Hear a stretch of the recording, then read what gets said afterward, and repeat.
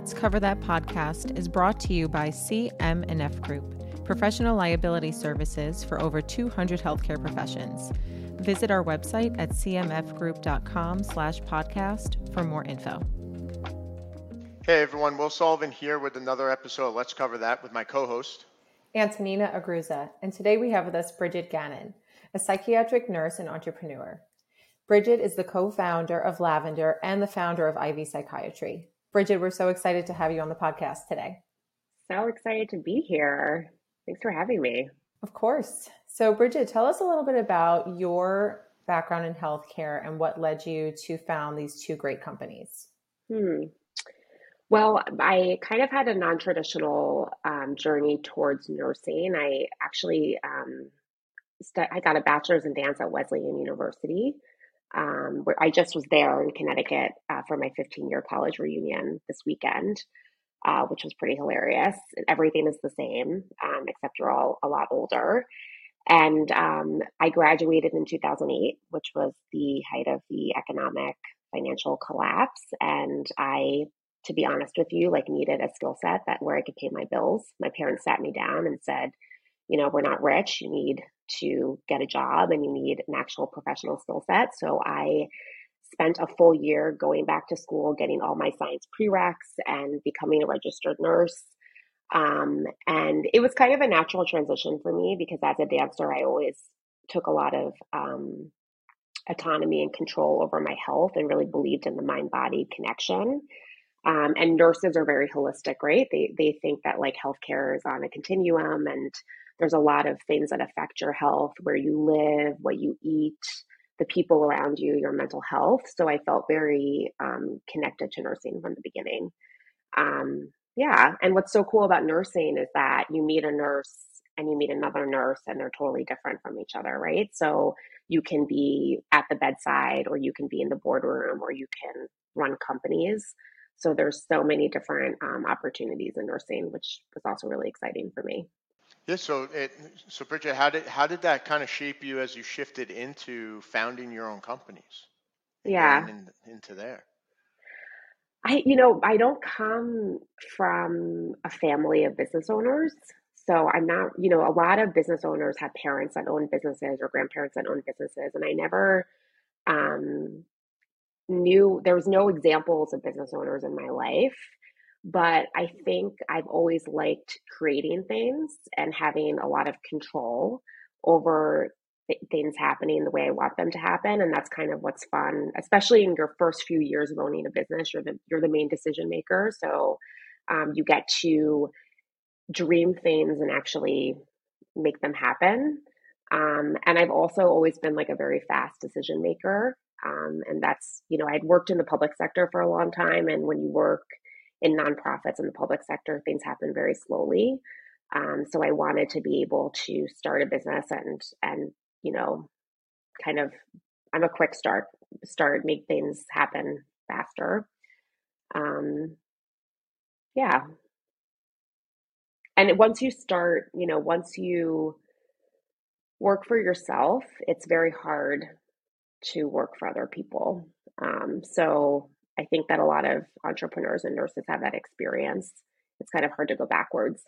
Can you tell us a little bit about how IV Psychiatry came to be and what it is and how that led you into Lavender? Yeah, IV Psychiatry is a group of about 20 psychiatric nurse practitioners that provide consultation services to nursing homes. So for those that don't know, nursing homes tend not to have an in-house psychiatrist or therapist or psych NP. It's all provided by a consultation-based model. Even though there are a lot of mental health issues in the nursing home, right? As people get older, they are more at risk for depression and anxiety. There's a lot of social isolation in nursing homes. So there's actually a tremendous need for mental health services and support. So I had always been really interested in geriatrics. I had a really close relationship with my grandparents. And I was always, I'm very passionate about how we treat our elders. We tend to kind of discard them in the United States. And I think that there's a lot of room for opportunity to treat our elders who hold all the wisdom of the world with more respect and love and care.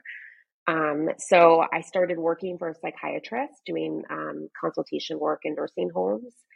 And after a few years, I thought to myself, the first step was I thought to myself, why don't I do this myself? And bill Medicare and Medicaid directly and see what that experience was like. And then when I did that for a year, I thought to myself, why don't I hire a nurse practitioner to work under me?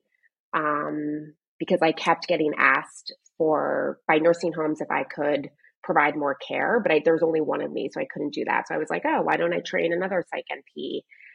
And it's interesting how things evolve, because you think to yourself, like, going out on my own is enough, and then adding one person to my team is enough, and then it just kind of evolved, and now there's 20 psych NPs that provide care at Ivy. But I'm really proud of that work, because our psych NPs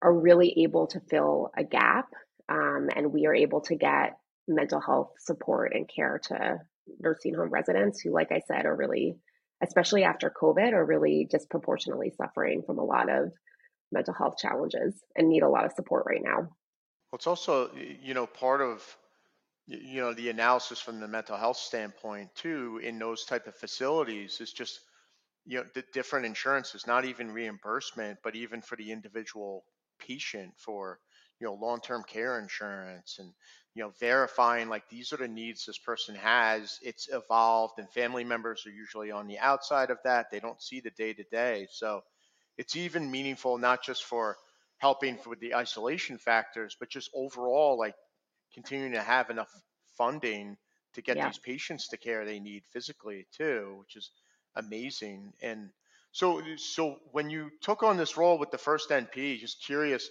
I mean, it's almost like you take on this preceptor role and you kind of bring somebody else as this additional entrepreneur in with you. How did your mindset shift from like you individually to the next person to now 20? How did that evolve, and has your tactic of onboarding evolved as an entrepreneur? Yeah, I mean, I had a lot of turnover in my first 2 years at Ivy Psychiatry, because I don't think I knew how to interview people. I don't think I knew how to really check references. I don't think I really knew how to onboard. So we had a lot of turnover in the beginning. And, I think that you make a lot of mistakes, and when you have to be open to learning from them. And you have to also be open to taking time to reflect on where you are and how you got there, and make sure that you continue to do the things that are working, but then stop doing the things that are not working.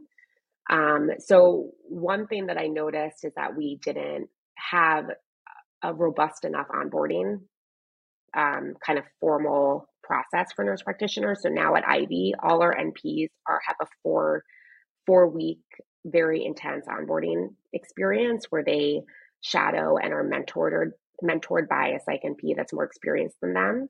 And that's really important, because if you've never worked in a nursing home before, it's a very different kind of place to work, right? There's a lot of kind of micro cultures within the nursing home. Every kind of floor is different. You have to kind of figure out who your allies are. So really, that 4-week onboarding process is kind of like socializing nurses into working in a nursing home as a consultant. Yeah. And then when I first started Ivy, there was really no onboarding program, which is probably why we had a lot of turnover. Right. That makes a lot of sense.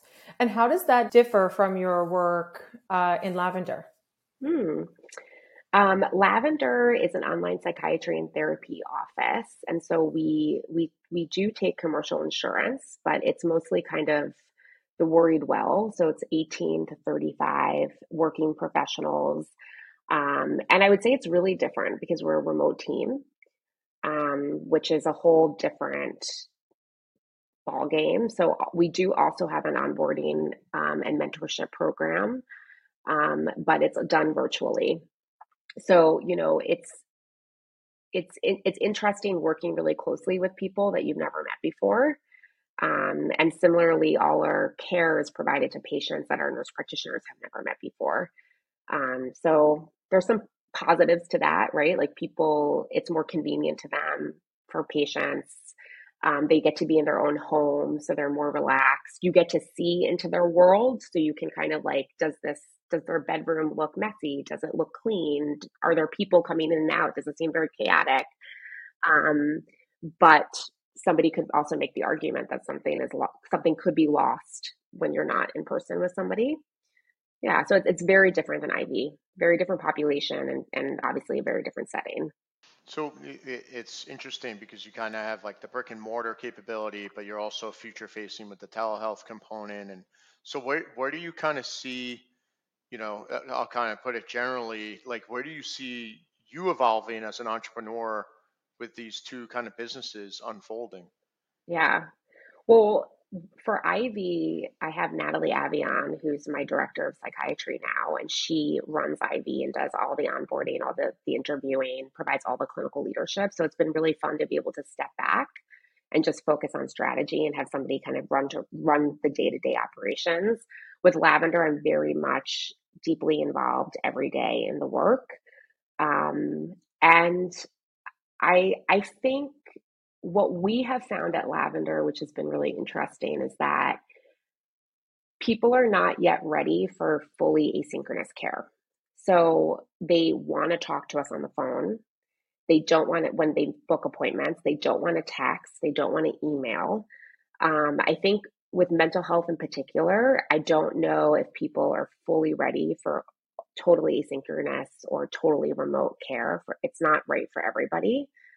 Um, So, yeah, I mean, with like AI, I was just talking to someone the other day who was saying that there's going to be capabilities with AI where you can speak to somebody that looks like us, that looks like fully human, and will be able to do psychotherapy with people, which is a little terrifying because obviously that's going to displace a lot of jobs. But I think in mental health in particular, there's such a shortage of providers that can provide mental health care.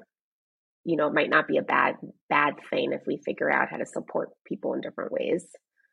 But yeah, I think the human aspect, I think that telehealth is good for some people, but I don't think in-person care and brick and mortar is going to go completely away anytime soon. That's my sense. Yeah, I think that's a really great insight. And it leads me to the next question I wanted to ask you, which is, what do you think are the biggest hurdles today in the mental health realm and just getting access to care? Insurance, for sure. There's such a desperate demand for mental health care. Therapists and psychiatrists and psych NPs do not have to take commercial insurance. They can start a practice and they can post themselves up on Psychology Today, not take insurance, and people will find a way to pay for care. Their families will find a way to pay for care. So it's very difficult. I mean, you guys both know this. Taking insurance is much harder than having a private pay practice, right? There's a delay in payment from commercial payers. You have to be credentialed. You have to have cash in the bank, right? You don't get paid immediately after you see a patient. You have to wait sometimes 90 to 120 days to be paid. So, when I started Ivy, I lived off my credit cards for a full year because I was waiting for Medicare to pay me. So I think that is one of the biggest challenges is figuring out a way to support providers, mental health providers, in taking insurance so that it's easier for them to like operate a business. Yeah, it's amazing what you're doing with it, and especially the perspective that you have, which I think through COVID, a lot of people in the healthcare professions have developed. Okay, this is the track you go, or this is the track you go. You do all brick and mortar, or you do all telehealth, and that's even with offices, outside of healthcare versus patient interaction. But so what do you see as kind of the next milestone or big ticket items that you're just excited about for yourself and your teams? I have lots of dreams. I really would like to make a nurse practitioner fellowship or residency at Lavender. So Psych NPs graduate from their programs and they are ready to see patients, but they also could really benefit from some more training and education. So I would love for us to make some sort of fellowship to support nurse practitioners in transitioning to practice. Um, I would also love to have like a philanthropic board at Lavender and be more involved in supporting community organizations. Before I started Ivy, I worked at a homeless shelter for 5 years. So I used to be very deeply involved in community work. And, as you guys know, like the homelessness crisis is getting worse and worse, and people are really struggling. And I really believe that if you house people, they will get better, that housing is healthcare. So I'd love to someday find a way to be more involved in working in shelter again, even if it's indirectly and just like financially supporting shelter. I do a lot of dream boarding. I would like anybody who's listening, you guys should. I'm all about the dream boarding. I think it's really fun. You can like print out pictures of yourself like in vintage fancy cars and like stick it on the dream board and like, I have to look at my dream board and see what's on there. But yeah, any entrepreneurs out there, people who are thinking of starting a business, like it's supposed to be fun. And yeah, I would say like dream really big. Every few years I have dreams that I didn't think I would ever be able to achieve, and I did. So, yeah, it's America. There's a lot of opportunity there for people. Absolutely. Well, Brighid, before we wrap up, is there anything you'd like to share? Anything else you'd like to share with our listeners? I don't think so. I mean, just that CMF is the best. They were super instrumental. I'm serious. They were so instrumental in me starting Ivy Psychiatry. I didn't even know how to get a group malpractice plan. When you start a business, no one teaches you how to do this in nursing school, right? So you're on Facebook and YouTube and you're trying to figure it out. And everybody at CMF was really helpful in terms of, telling me how to get a group insurance plan that would cover all my nurse practitioners. And I'm just super grateful for their partnership. We are very lucky for their support because you can't have a business without malpractice. That would be step one, right? Don't have a business without malpractice coverage. Yeah. Yeah. Well, it's a privilege to serve and kind of help out with whatever because that's the whole point of the business, is do our really small part, which is insurance. And as to your point, it's kind of the afterthought, but probably a primary step in the process to the entrepreneurial nature. But it's, just kind of being able to do that and give prominence and just peace of mind for what you're doing, so you can go out and do those things that are necessary. It's the mental health crisis is just everywhere, the homeless shelter, like you're saying. And if those are the type of dreams that we're able to support with our small piece, it's just, that's what gives us really the passion to do what we do, even though it's the boring piece of insurance and nobody wants to talk about that. Although I think it's more interesting than reimbursements with health insurance, and probably not as difficult. So, but it's the wonderful work that you're doing, Brighid, and just thank you so much for joining us. Awesome. And thank you for always, I feel like CMF has always really supported, as they say, mid-level, I hate that word, but mid-level providers, right? Like PAs and NPs. So it's a good niche to be in. And we're a growing profession. There's more and more of us every year. So we appreciate that. We appreciate you, and we appreciate your time today, Brighid. Thank you so much. Thank you. Thank you. That's another episode. Let's cover that.